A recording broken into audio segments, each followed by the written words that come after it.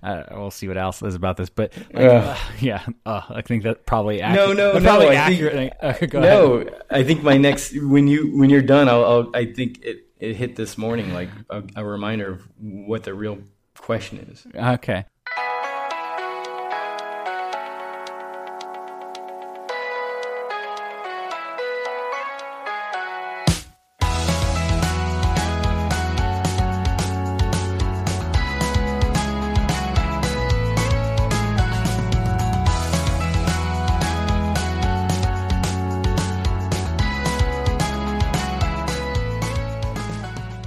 Hey, welcome to Developers Hangout, a podcast for developers, by developers, a place where we get together as often as possible and discuss a wide range of topics from books we're reading to the latest news and commentary on other tech podcasts.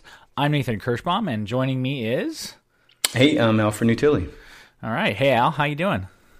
Good. Been a couple weeks, but a lot of things going on, and we'll jump right into it quickly. We did want to mention, though, before we begin, we've got some really great feedback on the podcast so far, but we're really looking to get some more opinions on that. So we're going to put together a survey, and we'll put a link in the podcast notes, but it should take you all of, 15, 20 seconds to just look at it. I think it's going to be 10 questions, just to find out what kind, we do a few different sections. We want to find out what your opinions are, what you like the most. Maybe you guys would like to hear some guests every now and again. So we just want to get some feedback and see what you're thinking. Maybe we should make a Slack room so easy to do polls in there and everything. Yeah, we could definitely do that. Be kind of cool. So there's that, and then I think we can just jump right into news and the goings on over the last couple weeks. That must have been my grammar. I'll let you start with the NASA stuff. Sure. So it was interesting. I kind of at the end of the day yesterday actually I just started looking at NASA videos and I posted a couple that were really interesting. I hadn't done any like International Space Station videos before, and it's kind of cool. And it actually, I don't know, maybe it was just because it was like getting late at night or something, but there was some interesting parallels in my mind to what we do with development. And obviously, they're limited, but like what I'm talking about specifically is, and I didn't consider this, so the International Space Station, I think, usually holds up to like 6 people in different parts of it. And what's interesting is that people don't stay there that long, and all the team members work on different things, but also similar things, but they're not around that long. So interesting things happen when you're not around that long. Like they have to have ways of like knowing where they stash things or how they did things or where, things like that, because it's pretty, like you'll see if you watch the video, it's pretty jumbled. There's like a lot of wires, a lot of storage space. It looks like kind of a mess, honestly, but organized chaos. And so it just kind of like thinking about like the best practices that you would have to go through and like the organization techniques you'd have to go through in an environment like that kind of reminded me of things that we talk about week in and week out here, which is like, we have a small team of people, 5-6 people, and we have to kind of like, how do we know where to find something when someone else has worked on something, or how do we know, like how do we work together and be efficient when something I did 6 months ago, Al, you might be picking up now, and kind of have the best practice around it. So honestly, it's just kind of a nerdy video that was fun to watch. I had not watched space station videos before, but I do think that there were some interesting parallels to like some of the stuff we've been talking about. So I put it on our list. Yeah, no, it makes sense. Did they come up with these ideas and conventions out of just experience kind of thing? Yeah, kind of. I mean, they basically, and you can see, there's, they've had trouble because like you can lose, like you don't know when they get supplies or things, they don't know whether they're going to need them now or in a year and a half. So they actually have like computers that help them with everything. They scan everything in and would describe where they put things. So when someone else needs something, they can figure out where it is, because it's kind of, if you watch the videos, it really is organized chaos. It seems that way from outside view anyway. I'm sure it's kind of like they wouldn't say that. It's kind of cool because I was just thinking like PHP Storm, where you start typing and it's like, oh, this is what you want. Yeah. It'd be kind of cool if we could patch it into every repo we have. But then I can only imagine how slow it would get. Right. But yeah, no, sounds good. Yeah. All right. Well, the next one is another great full stack radio interview. Adam interviews Corey Haynes, 4 Rules of Simple Design. They mentioned a podcast during that podcast or a video series called Destroy All Software, which I hear mentioned in a lot of places. So I'm looking forward to watching some of those. And then reading the book, 4 Rules of Simple Design. And again, just just some interesting ideas on how to just approach your software, let it kind of grow and let the design patterns come from it and help you organize it that way instead of forcing design patterns into it and also like pre-optimizing, which I see can be an easy habit to fall into. Yeah, that's really interesting and key. I think we hear that over and over. There's so many times, and I think this is every developer does this, but you learn about a new pattern and you want to you want to use it, you want to learn its insides and outs, and so you end up using it on a project that like doesn't really deserve it, or you're not really solving the problem that it was really set out to solve. But it can be really hard, so it's a good reminder. Yeah. Totally. And I like the don't pull something out into its own whatever until you see a pattern. That could be the third time you have to deal with that same thing, Mm-hmm. And how dry doesn't mean not repeating your code as much as repeating knowledge, So right. You might have the same for each loop in 2 different classes, but it's the knowledge you want to centralize. Right. Yeah, that's a good point too.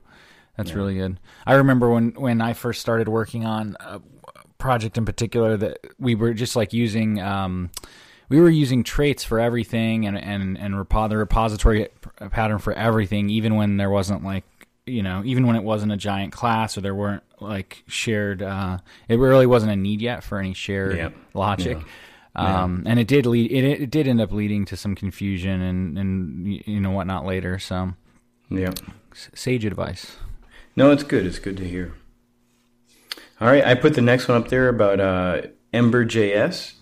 It's a changelog interview, which again, I don't always think they do a great job interviewing, but it's worth mentioning this one where Brian Cardarella from Dockyard, they have redone their whole site in Ember and Elixir, but I'm more concerned about Ember or interested because I've been thinking this a lot is like we go Angular in a lot of our projects, and with Angular 2 coming up, there's a lot of new stuff to pick up. Mm-hmm. And Ember from the beginning has had opinions about how a project should be built. And it's because of those opinions that as a team you could jump in and know the opinions and build something. Where with Angular, it's the other way. It's unopinionated, and that's why we had to inherit John Papa's guide. But with the Ember, its opinions and its CLI or command line tool, you can really build out a consistent application, kind of like we do now because of John Papa, and kind of like we do now with Laravel, where we have the great command line tools. So I just start thinking sometimes like maybe Ember is the better choice because of the opinions it has and the structure it gives a team. And with Ember, Angular 2 threw a lot of new stuff in the ring, and that's fine. Ember as well is going to have a lot of new stuff to bring in the complexities of JavaScript, ECMA 6 or 2015. And so we're not avoiding that because I don't think you can, but I think, either direction you're going to have a learning curve. And I sometimes wonder why not just jump into Ember's learning curve and we get more out of it. The other thing too is Yehuda Katz is the lead behind Ember, one of the two, I think. And he's just known in the community for just a hardworking person who is influencing everything from the JSON API to Ruby on Rails to so many things. So it's really interesting to think about his mindset behind this as well. Yeah, that's really interesting. I wonder how that'll work because I know that, in past experiences, it's been mixed results with really when the lead maintainer or the project itself has really opinionated ways of doing things. It can work out. Sometimes it can work out really well, but other times it can put off the community in some ways. I mean, I think Laravel is a good example where it actually Laravel is pretty opinionated software. but it still allows a lot of flexibility. Yeah. So it'll be interesting to see. I think as our team starts to delve into Ember, what our experiences are compared to others we've used. Some things, though, opinions. It's a funny thing. Opinions can be either conventions or configurations in many ways, and I think Laravel and Ember both follow the convention over configuration. So the opinions can come from how you name things to where you put things, and then those things just kind of magically come together. So Laravel doesn't care if you build repositories or puts this class in this folder, right? Mm-hmm. But it's these conventions of like how you name your tables, how you name your ID fields, mm-hmm. that brings everything together quickly. And so I think Ember, its opinions wouldn't be as they might not be as restrictive as it might sound. Right. So yeah, so that was a good interview, and it's just a reminder of Ember.js. It's something I really get tempted to dive into. Yeah, that's really interesting. I'm gonna have to look more into that. So another thing, news. Just wanted to touch base on a couple of conferences coming out. Actually, the first is PHP World 2015, which I believe is in. Is it DC this year? Yep. Yeah. So that looks pretty good. I think it's a week-long conference. They've got all kinds of stuff. You can check out their website. We'll include a link in the notes. All kinds of stuff going on. Are you going? I've been thinking about it. I haven't made a decision on that one yet. Have you? No. I'm still recovering from New York. Yeah, I may not go. We'll see. It would be fun. It would be really fun. I don't know if I can another week, it's because you can't get much work done at these kind of like week-long conferences. So Nope. We should start the HoloLens conferences. I'm telling you. Just PHP HoloLens world. So we just do it on HoloLens. Oh, yeah. So yeah, we do regular PHP, but we all meet in this augmented conference world. Yeah. So that'd be wild. Yeah. The other conference that's going on very soon, we're less than 4 weeks, about 3 weeks away, is Laracon, the US version anyway. I think about a month away for the European version. And that's in Louisville, Kentucky. I'm definitely going to this one. I know you were thinking about it, Al. Still thinking. Yeah. So it should be pretty good. This one's interesting. I've been to a number of conferences. This one's it's going to be much bigger than it was last year. I think there are already over 400 people.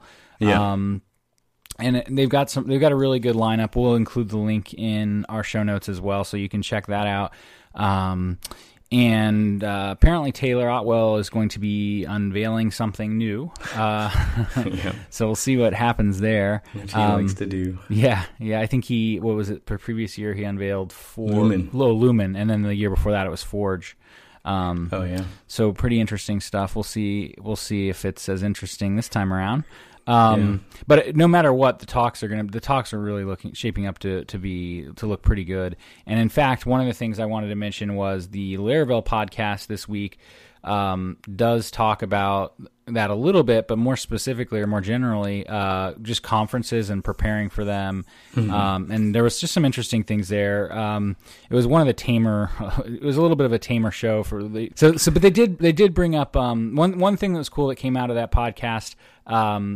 There's I'd never heard of this. Maybe you had. There's a app called DeckSet app, which basically helps you prepare your slides with Markdown. And apparently it's not as customizable, but much quicker than alternative tools out there. Just thought I'd mention that and link to that. Yeah, the Laracon, you're going, and it's going to be interesting to see. Like, my theory is that I don't know if you've been to these before, but everybody's in the same presentation. And what I feel like is that will bring unity to the conference. Yeah. Instead of everybody just running off into a different thing, you have this centralized way to converse and experience. Yeah, I'm excited to see how it goes. One thing I wonder about though for that format is, there's usually at conferences there are very different skill levels. You have everyone from like beginners to very advanced. Yeah. You have people who are like, developers, but you also have people who are like, business owners, like, CEO type or marketing type folks that aren't really, so it'll be interesting to see. I suspect that the conference just focuses mainly on the development, not the other aspects of it. But it'll be interesting to see even how they distinguish between, how they deal with the fact that there's probably a pretty big discrepancy in the crowd in terms of development experience and Laravel experience. No, it's a good point, and it might be, it would be cool to see, and it would be, maybe it's a good example of how a conference can just focus on a certain level in interest, and it's okay, Yeah, for sure. But yeah, we'll see. It's again, I just feel like at the other conferences, everybody just runs off, and you get back together, and you're like, "What did you hear?" And it's like, it would be nice to say, "Well, what did you think of what we just heard?" Right. Oh, absolutely. So. Yeah. Yeah, I think that'll be nice, and it'll also add to kind of like that. There are social aspects built into it too. With I think there's lunches and dinners and social periods with probably some drinking. So we'll see how that all goes. And going to bed early. Yeah, right. And that's what I would do. So that'll be cool. Let's see what's next. I think I just wanted to touch base real quick on New York City camp. You and I went down last weekend or the weekend? I can't remember now. I think it was last weekend. Last week. And pretty good camp. And I just was curious, wanted to find out a little bit about how you felt about the panel. I actually ended up, I ended up kind of helping with the panel a little bit, being a host. So that was interesting. I wasn't expecting to do that. But yeah, I thought it was I thought it went well, the panel. It was interesting. Of course, the topic was just kind of basically a panel comparing or just discussing the nuances of various frameworks.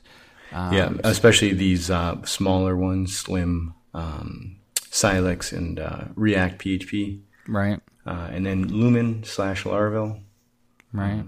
So yeah, I'm just curious. Like, aside from the fact that I think it went well, do you have any thoughts on, just how it went, or any interesting things that happened there for you?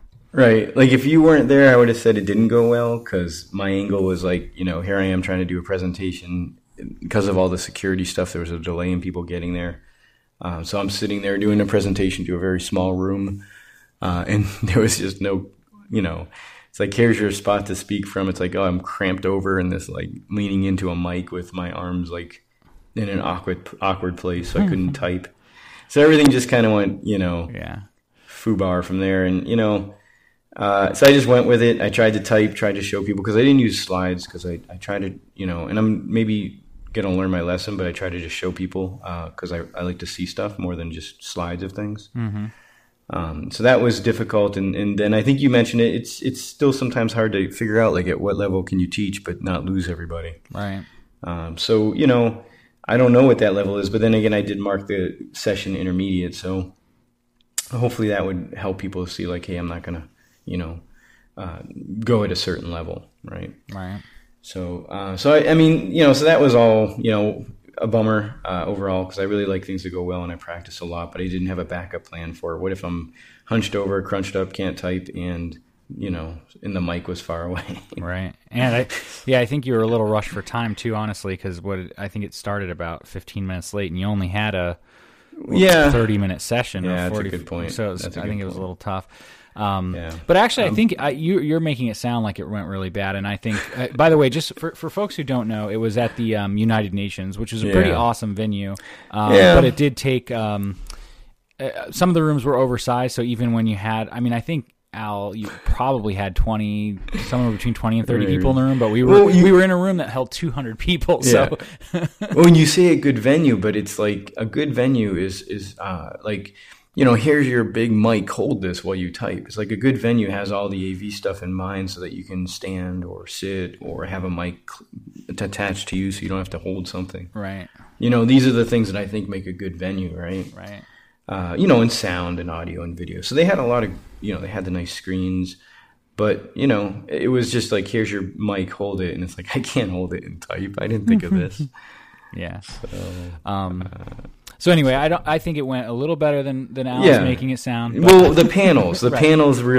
panel was fun. It was great to talk to, who was it? Larry Garfield, Ryan, I can't say his last name, and the guy who did React PHP. So it was good in that way. I think it's Ryan Sharma or something. I The think commerce you're right. guys. Commerce Yeah. guys, Ryan.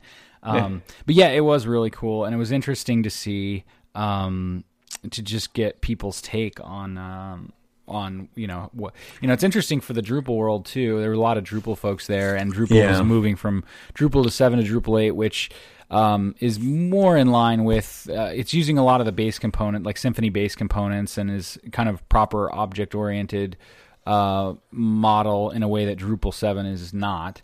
So it's kind of a move in that direction, and so it was interesting to see, like, to pose the question, like, well, if I'm someone who's experienced with Drupal and I know a little bit, but not much, or know nothing about these other frameworks or object-oriented PHP. Like, where would you dive in? Not Symfony. Yeah, well, that was interesting. I mean, there was debate about that, and I don't think there's debate. I know. What the? I probably agree, but I'm pretty biased because I've used some Symfony components, and of course, but I've not really tried to use the Symfony framework. So, but Yeah. So anyway, it was interesting to hear the different sides of it. Yeah, my point was, hey, start in Slim or Lumen or Laravel or Silex, because you can see routes. You can see a route file. You can get in there and not have YAML files and in configurations all over the place, but instead just open up a file and have fun. Yeah. And to me, that's what really got me going with Rails or Sinatra or Laravel. It's like, wow, look at this. Or Slim. Yeah. So that makes sense. All right. Well, the next one is the economics of sleep. Finally, someone agrees with me. So this is a really great podcast called Freakonomics.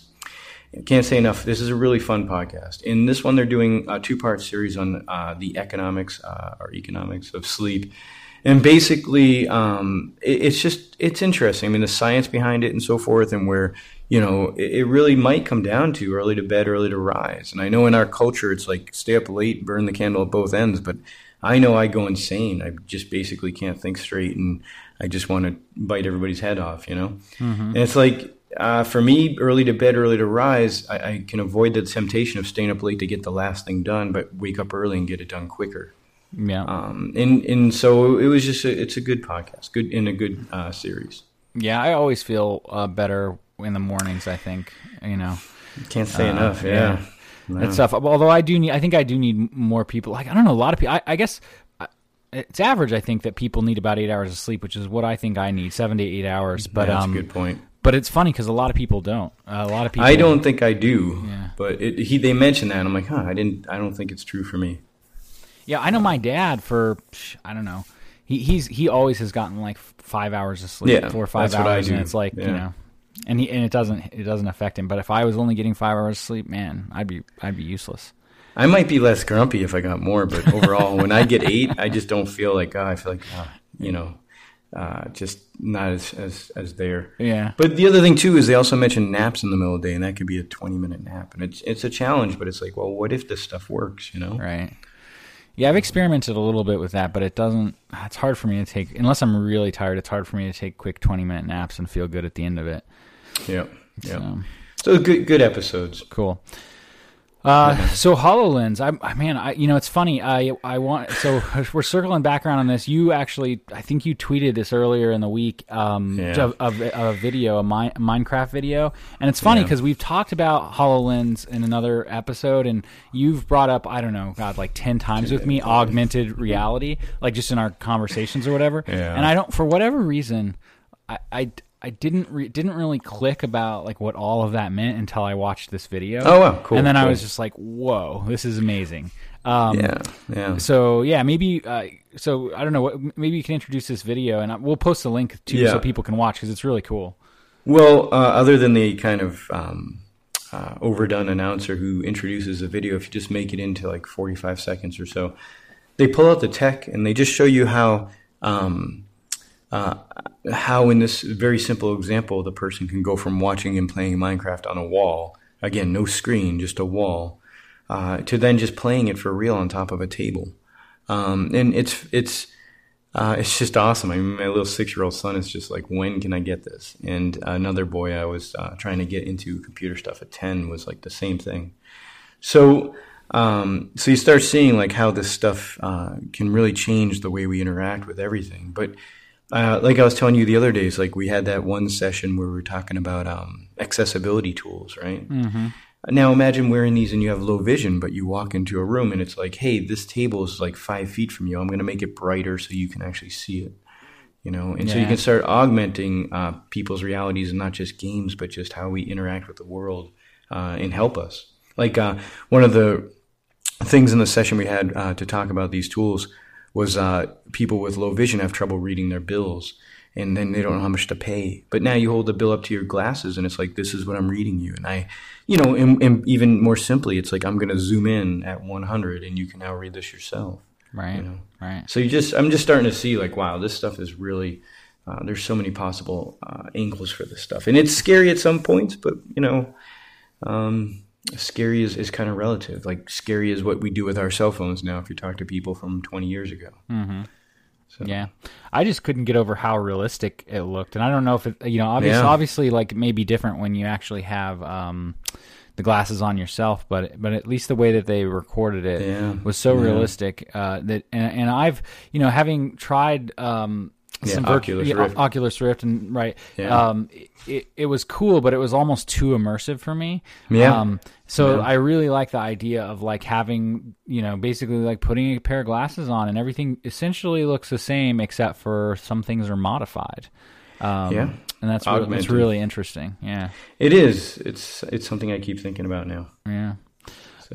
Cool. So the last thing on our list for kind of news and links, just kind of podcast I stumbled across, and I hadn't heard of it before. It's been around a while, I think, but it's called the Unmistakable Creative Podcast. And it's not too, like, it's techie, but it's some of the business side stuff too, and business strategy and things like that. But they did have an interesting, one of their more recent episodes was Unlearn Everything You Know About Business with DHH, which was pretty interesting. The first actually 15 minutes or so, if you've ever heard DHH talk before, he's got he tells his story and it gets a little repetitive. But after that, it was pretty interesting. He talked about his most recent book and just kind of like some of the thinking and philosophy that went into building their businesses. And that's interesting. Someone who's kind of business minded and kind of if not building products or businesses, helping other people build products and businesses. It's kind of interesting to think about those kinds of things and to think about going against the grain in some of those ways. Just like the simplest example. I mean, I remember years ago, I don't know, whatever, 5-6 years ago, where we were, everyone was doing RFPs. Like, RFPs were the thing to do, and it was just kind of like, and I don't think DHH and his company were the ones to figure this out, but they did it fairly early on, where they basically just said, like, we're not going to do this anymore. We're not going to spend 40 hours building giant proposals, because that's actually not what the customer wants. So just stuff like that was really interesting. How did they do that? What did they say? Here's an RFP. We're not going to reply to it, or we're going to reply to it. So how did they find their work? Right. So they started just like narrowing it down. And so instead of a big giant 20 or 30 page RFP, they said, well, let's just take it down to 10 and see what happens. And like, no one complained. And they basically just kept going shorter and shorter until it ended up being like a 1-page document that didn't have all the kind of typical stuff. And because it boils down to like, people just want to know, like, when can you get this done and how much do you think it's going to cost, which which is a bit of a different conversation, because I know the reaction there is like, well, but you can frame it, and I think, no, that's fine, fine. Just I'm thinking of all the ones I've done in the past, and some of them had strict requirements, and maybe you're just like, well, then we don't want to work with you. Right. And I think people, at a certain point you can do that. Like, I've been a part of businesses where we weren't, we were early enough on in our maturing process and our business process, where making decisions like that, where we say like, well, we're not even going to reply if you have all these demands, wouldn't have worked for us, because we ultimately had bills to pay. But I've also worked at places where and with people where that wasn't necessarily true. I know that, like, as I was watching this unfold, Lullabot was actually, so Lullabot does Drupal, but they do other stuff too. They were pretty big on this of like the no RFP thinking. I've heard them talk at camps. The same things with Four Kitchens. One of the leadership there, Todd. And his last name's so hard to pronounce, but Todd from Four Kitchens has basically been giving talks on this for, I don't know, 6 or 7 years. And so it was kind of a big no RFP movement. Because it really does take away, so it takes away from the experience for both people, but it also is a huge waste of time for both people. Like the amount of time and energy you spend on an RFP could be spent on a lot of other things in a lot better ways. True. So, but anyway, you have people building RFPs who don't even know what it takes to build the thing they want, so they're just kind of filling in the blanks. Exactly. Well, and that's part of the problem too, is that at that point in the project, both people know the least they're ever going to know about the project, So it's a really tricky thing. Anyway, we've probably talked more about the RFP issue than they did than they did in this podcast, but that was just one example, and it was interesting. It was interesting to I just signed up to it. I'm going to listen to that. Cool. So I think that's it for our news. Maybe on to Q&A, or no, what do we have? Oh, latest reading. So we're still reading Building Microservices. We're in the chapter about deployments. I think that's 6. So we're going to wrap that up this week, and it's pretty. It's nothing new, and he does talk about Docker and continuous integration, so that was nice to hear more about. You did mention, I think, I can't remember where I saw. I overheard you talking to someone about how the book might have really paid for itself. Was there some? Was there something that happened? It's a good point. I mean, I'm starting a new project, and taking over a project, and the person's like, "Hey, do you want to use this database software from Amazon?" And I'm like, well, why do we need to use it? Like, what is the requirement that's considering this, right? And then, the requirement was, well, these other 2 or 3 applications need to talk to the database as well. Mm-hmm. So I'm like, okay, so we're building an application, and then your 2 applications are using the same database, and we're all talking directly to the database. Mm-hmm. Right? And so this book emphasizes, like, don't use the database as an API, build something around it so everybody can talk to it. Right. And then in doing so, you then, now I don't have to talk to team A when I want to make a change to the API, because I can make it on version 2 of the API, Right. Or the database. I mean, so you can guard around all these complications that come with sharing a database. So it's just like, okay, this book was good because it reminded me of something that I think is maybe, sometimes common sense. It's good to. It seems simple now, but it wasn't then, right. And it was clearly outlined why. And then that Netflix interview too, where they talked to the guy from Netflix, and you realize, these things that you wouldn't do. Right. So yeah, that's a good point that you brought it up, and that was that. It's like, well, yeah, then we don't need that database, and not only that, we can build an API around it really quickly. Right. So very cool. And part of the struggle too is like, hey, they want us to use Laravel, but then they want us to use a database that we don't have the awesome workflow Laravel gives us, and therefore you just use Laravel and you lost, a ton of our production speed, right? Right. Because we can produce stuff quickly because of Eloquent and migrations. Once we can't do that, you slow us down. Yeah. So yeah, that was that. So so that was good. And the book itself, it's good. My hesitation is sometimes I think it's going over the surface. And I think books that have lots of chapters and lots of subjects mean that it's usually assigned to me that they're just going to touch on the surface of things. Mm-hmm. So, but everybody else seems good with it, so we're still going, and we'll see how it goes. Yeah, that sounds good. It's an important read. It's not. To me, it's a little dry, but it's really relevant to the stuff that we're doing right now. So. I agree. Cool. Should we jump into QA? Sure. Because we have nothing left. Here we go. So code reviews and onboarding new developers. Yeah. So you and I have been working with 2 new developers, and it's great to have them on. Yeah. What I'm noticing with code reviews, we haven't been doing them, and I realize, in the past my hesitation was I'm too busy. I don't want to block it. But now I'm realizing as I jump into a project that's already done, but now I have to revamp some things. It's like, wow, I have no clue where anything is. Right. So all that time I saved not doing code reviews, I lose now because I have to figure out where and why this is the way it is.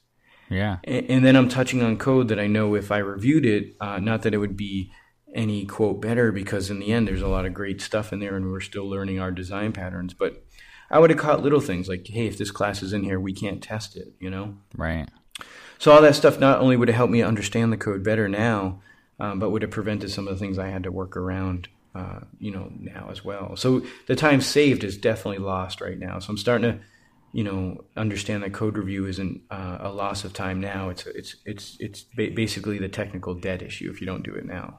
Interesting. Yeah. I know it's like so there was a podcast recently about this. Yeah. And what was it? Ruby Rogues, I think. Yeah.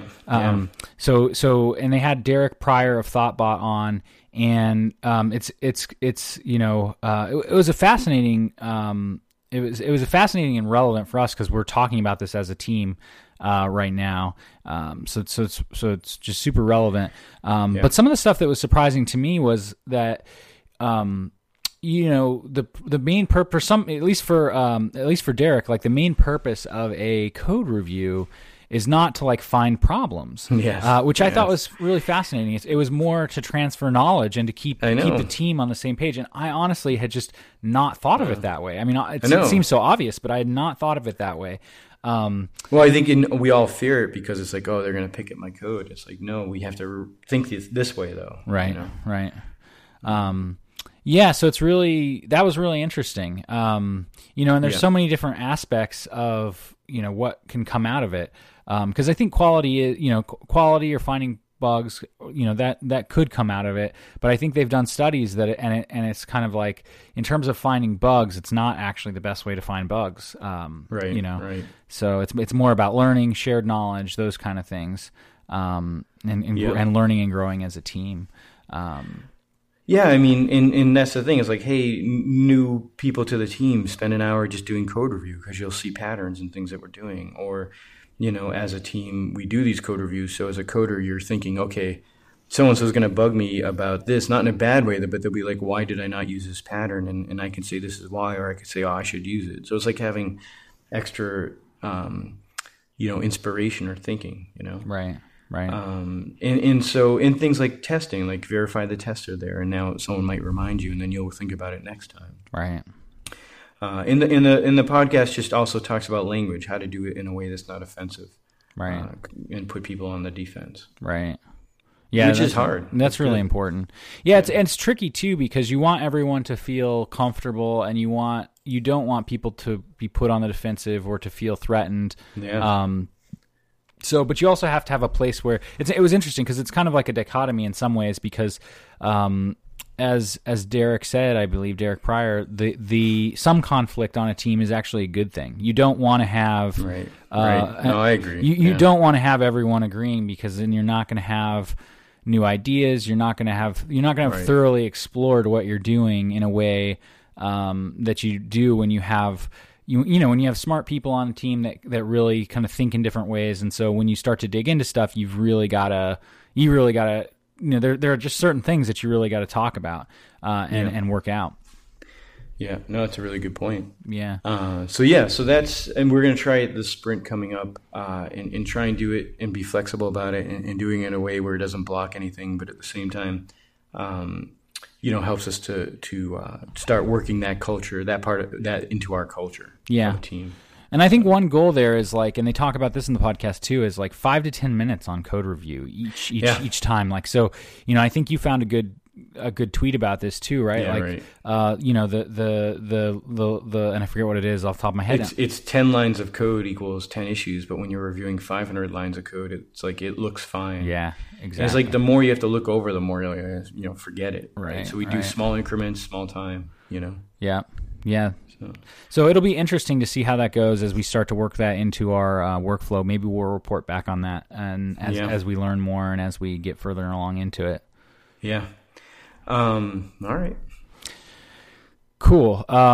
So yeah, I think another thing we want to kind of talk about, and I'd be curious to hear what our listeners have to say about this too, is just kind of like our Scrum process and our Scrum process meeting reality a little bit. And let's see, what do I mean by that? Well, I wrote it. Yeah. So No, but I know exactly what you mean. Well, but go ahead. What do you mean by that? No, you. Okay. I want to see what you think. Okay. Well, so the interesting thing. So we've all everyone on our team has read kind of a specific Scrum book that very briefly, and concisely, but in a full way describes like the ideal agile process, the Scrum process, and what we're trying to achieve. And whatnot, and we've been using this for a year or more now, and it's interesting though because so now our team, where we just initially supported a couple applications, now we're up to 4 that are actually in production, and that's growing. And so the book, by the way, is called the 60-Minute Scrum Book. We'll include a link to that in the show notes. And so anyway, our team, our team has been growing, and our responsibilities are. And the interesting part about this is like the domains, right? So we have each application is its own domain, and we have a single team that is responsible for all of that. And so it started to, like that. I think that's kind of challenged the traditional Scrum approach a little bit. And it's made it complicated in a number of ways. Just one example is, the aside from the stuff you might think of, which are like, between the developers that are working on the projects, like how do we all talk about, so there's a lot of projects to talk about, and to mean in like, who is kind of, who's taking on certain responsibilities for each project. But we actually have worked that out reasonably to this point. What gets more complicated is kind of dealing with outside influences. So, product owners, review and feedback, and where that comes from, and how we process it as a team, and how we share that as a team. So it's been interesting, and I there hasn't been huge problems. Nothing's falling apart, but we are seeing weaknesses in our current system, and so we're just kind of questioning like, what do we do in this scenario, and what's the best way to so who's so typically there's according to the book, there's a Scrum Master, right? Who's just this, and it's really important that the Scrum Master doesn't entail a hierarchy in any way. There's no boss. We're a self-organized team, that at least for the day in and day out, and there ultimately is leadership, but from the day in and day out, like conversations and daily check-ins and just getting the work done, the people are co-developers, like and so, but there is a Scrum Master, and the purpose of that person is to kind of help move meetings along, help with the process, and to help, when there are maybe conflicts or issues with outside folks, to kind of help facilitate those kinds of things. And so, but the question becomes though, like, what happens when there's multiple projects? Like, does that role fall apart, or what makes sense for us as a team? So I don't know. So that's kind of that's the genesis of this issue, or what we're starting to think about. I don't know. Does that accurately describe it, Al? Yeah, totally. Yeah. So I think in the growth of using this book and trying to apply it to our environment, now we grow and we realize, now we adapt it, and we're like, there is no Scrum Master, right? There's a team of people who are who can lead, and in each sprint we have 3 or 4 projects, and there's a developer who's really focused on that. And so they become the Scrum Master of that project, but more importantly, they're the developer who knows the domain of during that sprint. So they become the point person that project owners would then talk to. And it's a good example on our team. Like I'm sometimes seen as that, but I'm like, hey, I'm not working on this project. I don't want to be a filter that gets it wrong when I talk to so-and-so what you're asking me. And so we start finding out that it's better just to send them to you, for example, right? And it doesn't, it goes against the grain of the book, I think, but in the end, we do a lot of things different, and it's just because our particular situation has to, right? Right. So, and it's okay. It's like, well, you take these ideas and you hopefully don't mess them up. Like when people try to mix agile and waterfall, but you hopefully adapt them to fit the situation, right? And learn from them, right? So, and we just realized like we were never clear with anybody, like who is the lead. It's like, well, we know who's the lead. It's the developer who knows the most about this particular domain, because as a developer in our case, we mean someone who's not just heads down in code, but is good with people, right, and responsible and so forth. Because Scrum is like, hey, you're all in charge of like, you all have a certain level of skill that lets you deal at those different levels, right? And then, listening to the ThoughtBot interview where they're like, hey, there's a developer and a designer, they're talking directly to the project owner. And there's no project manager in between, which is the same as a Scrum Master saying, let me ask the developers and see what they think. So all this stuff gets out of the way. But in this case, it gets out of the way at a different level because we're doing a sprint and there's not one app, there's 4. Right. And we just can't get down to that level of 1 app per sprint, right, or 4 sprints, because then we'd have 4 sprints in parallel. And, for a number of reasons, that's not quite a good idea. Yeah, at least not yet. I mean, I think we're in a bit of a transition period too, and which is okay. Like we need to be agile with our agile process as much as we are with our software, and be careful with that as well. I mean, there's great caution that needs to go into that, but I think that so a lot of the projects that we're working on are not in high use yet, even though they're quote unquote in production, and I think that it's possible that our team may need to continue to grow. As we mentioned previously, we've just brought on a couple people.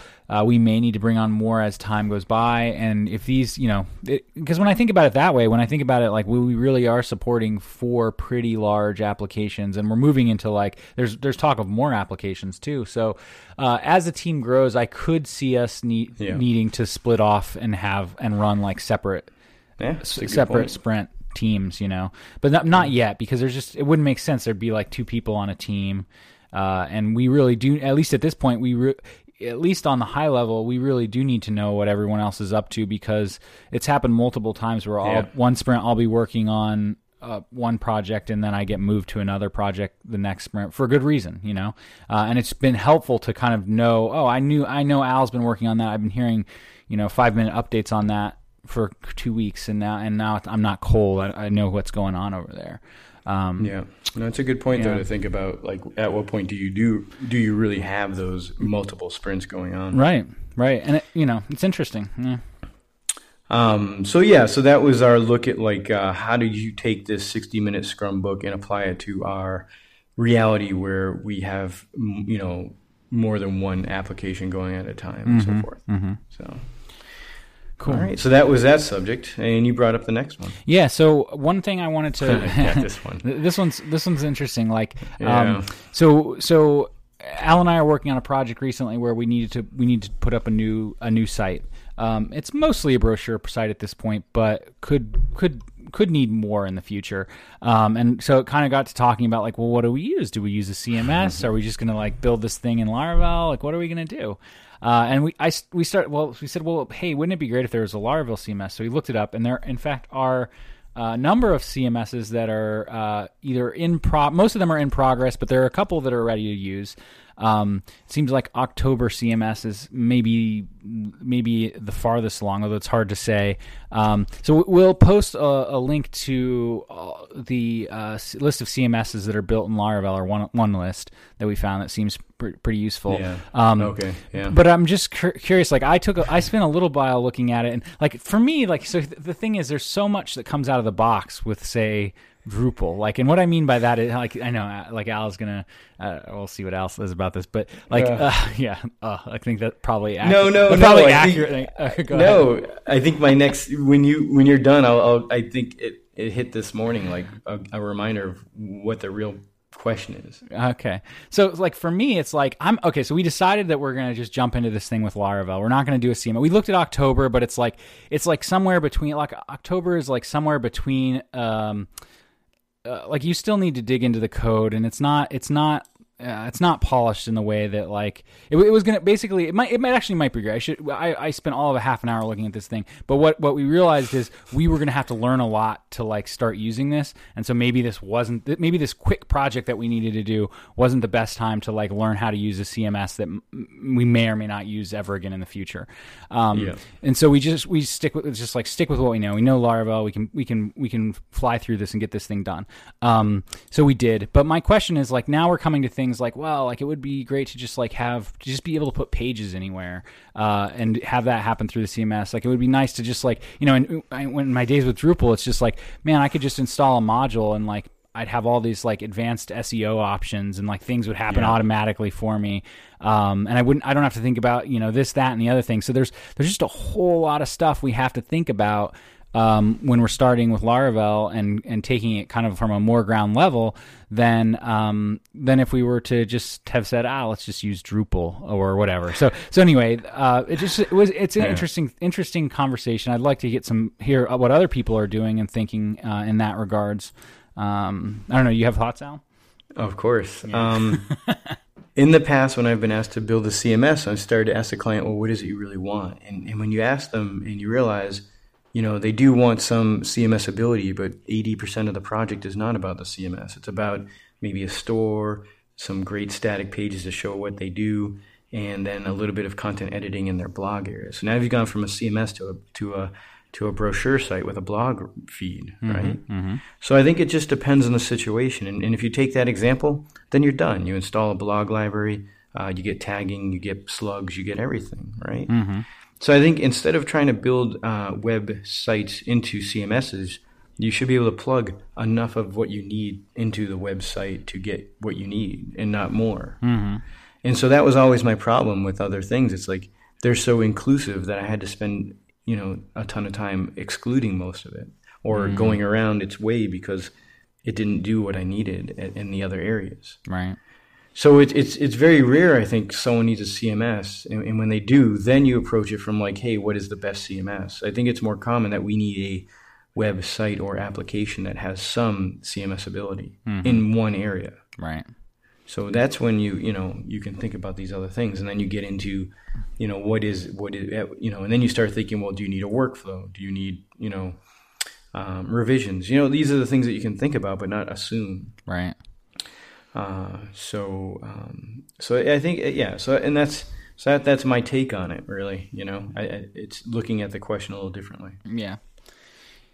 Yeah, it's a really good point. Like I know, like I have experienced that when I was doing mostly Drupal development. Like there's just you get a lot out of the box, and it's kind of hard to decide. Like it's kind of, like for example, we wanted to just do a simple API, and like essentially run headless Drupal. And with Drupal 7, like you every time you do an API request, the entire theme layer loads. So that, and I think that's an example of what you're saying is like, if for example, Drupal was compartmentalized in such a way where we could have the full thing, or we could just pick exactly what components we want and nothing more.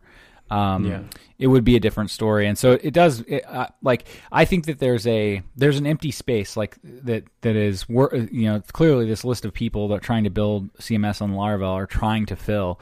Because I do think about it, like, for us, like people who are developers who work with Laravel every day, like, no problem. Like setting this stuff up, doing what you describe, where it's like, hey, we just need a static site except for this blog and maybe a couple other things, right? And it's just going to be simple. It's going to be cake for us to set up. We we work on much harder things all day long most days. But for people who like are small businesses who have like, who don't have a giant budget, right. Like they've got a $1,500 budget or a $3,000 budget, like that's not going to, like but then you wouldn't talk to them about a CMS. You would say, sign up for, who's that company? Squarespace. Go sign up for WordPress.com. You don't talk to them about you hang up the phone. They can't afford you. Right? If they have that little money, that's fine. Go use one of these great services and get going. No, I know. But right? I know. It's even just, I hear you. I think the thing that these projects are missing is that PHP has grown and you have composer packages, namespaces, and everything. So we stop looking at solutions and we start looking at, it's like Legos. It's like, you can buy the kit and build what you want and then tear it apart and build 20 other things out of it, right? Mm-hmm. So it's like, instead of thinking about the CMS, you think about the whole thing, and you use these new, you use PHP's like, newer features into your advantage, right? Like I need library X, Y, and Z, and now you have your site, Yeah. Yeah, that makes sense. So maybe that's where these projects are missing out, and they're trying to do like with, I always think about Linux just got Netflix because Netflix went, I think, HTML5 with the DMI built in, right? Or DRM, and I'm like, that's great, but it doesn't matter anymore. Yeah. So these are the things that like, hey, we can do this too, but honestly, it just might not matter anymore with PHP's new way of doing things. Yeah. No, that makes sense. I hear, like, to me, like something's unsettled to me about this because, I hear you where it's like, okay, if it's a small project, like that's not something you and I are going to be working on anyway. But to me, like, there's also a piece of it which is like, businesses in general, like, there's a reason why giant organizations choose Drupal. Right, consistency. Right, it's consistency. But okay. That's okay. Consistency doesn't come from frameworks. Consistency comes from style guides. You and I know that. We've taken on 100 Drupal sites, and they're all different. Yeah, I understand, but I don't disagree with you. I think that like, so there's like the skill, there's like what skills and what kind of team do you need to get something up and running, right? Yeah. And so on a certain scale, like if you're a company that like that like you it's like, hey, I'm just gonna have like 4 or 5 developers in house, and I'm running two sites or whatever, and these guys rock. Like you're right. You wouldn't go Node and Drupal, Right, exactly. No, never. Like, but like, or maybe there would be cases, I don't know. But like, the point is that I think, when you're trying to like, I think big companies would want to save too. Like, it's not just the little guy that's like, that wants to save. Oh, of course. We're agreeing on saving, right? But when you get to a big company who has the budget, that doesn't really answer the argument of like, what do you use, right? Well, because what do you use is more about what problems you're trying to solve and less about like what the budget is, right? Like, right. And my point is 90% of the time the problem's not a CMS. If you really dig into the problem, it's more than a CMS. Mm-hmm. It's more. It's just so much more. Right. It starts off like I need this, but then you realize you need 20 other things that have nothing to do with CMSs. Right. I hear you. Well, we'll have to continue the conversation. I'm sure. Like, just as time goes, because there's just a part of me that's like, okay, well, let's see. Let me put it a different way. Like, I've got the technical skills to pull this off either way, right? Either way, yeah. Right. And so let's say that I've got a product idea. I'm starting a new business, or I've got a product idea. Like, I just want to get like so there's a part of me that like, yes, I could take a long time. I could do everything from the ground up, or I could be like, let's pick on WordPress for a moment, just so we don't, because some people we know who listen to the show really appreciate Drupal, and we all like it too and appreciate it. But let's pick on WordPress. All right. Let's say WordPress, and you're like, hey, should I use WordPress or Laravel? I can get this right away at WordPress. Done. Oh, can you deploy that to production? Crap, right? Because there's so many variables. Like, how do you deploy that? How do you test that? How do you know nothing's broken? How do you get, Right. So you might make a choice. It's a quick answer, but there's so much more to it, right? Mm-hmm. And now you have developer X working on it, and Y. How do they not break it, but deploy just their little pieces? Right. So, when you say it can be done quickly, it's like, are you considering deployment? Yeah, and I think WordPress is a funny thing in terms of deployment because they do that weird thing with the database where they hard code the URL in the database. Right. So when you're talking about WordPress, it really is a pain to deploy. But even other frameworks that you unless your team really masters it, we know a shop, for example, that's really good at features, right? So they can easily deploy. I hear you, but like, so for example, the product I'm talking, like a product idea, right? Like the brochure site on that, like I'm not going to have like I'm not going to have like super complex features deployments. Like, it's just like, Yeah. But then I would say then you don't need a CMS, right? That brochure site to advertise your idea needs a few things. Okay. So then you need a static blog to show some things and like, hey, contact us. And maybe you have a blog and a sign-in form because you need to sign in to update things, right? Mm-hmm. Is that a CMS? No. In would choosing a CMS also be part of your choice of like, how do I test my work as I'm breaking things? How do I, and like you said, maybe that's not relevant, but how do I import this, get this theme to work? Because system A is harder to theme than system B, and so forth. Like there's so many, like how do you work all those into your thinking? Right. Yeah. I mean, I guess for me, like the most of that stuff is not, I don't know. It's really tricky because like on one hand, like it's so simple, like in terms of theming, like working with something like Blade or Twig is just like so simple. So I know. like so you and I have been enjoying this it's great. Site and like building. thinking about having to do that. So I don't mean to pick on Drupal because there's a lot of things I think your site looks nice in Drupal. Yeah, I've used it a bunch. I've used it for years, and there's a lot I really appreciate about it, and I'm looking forward to where it's going.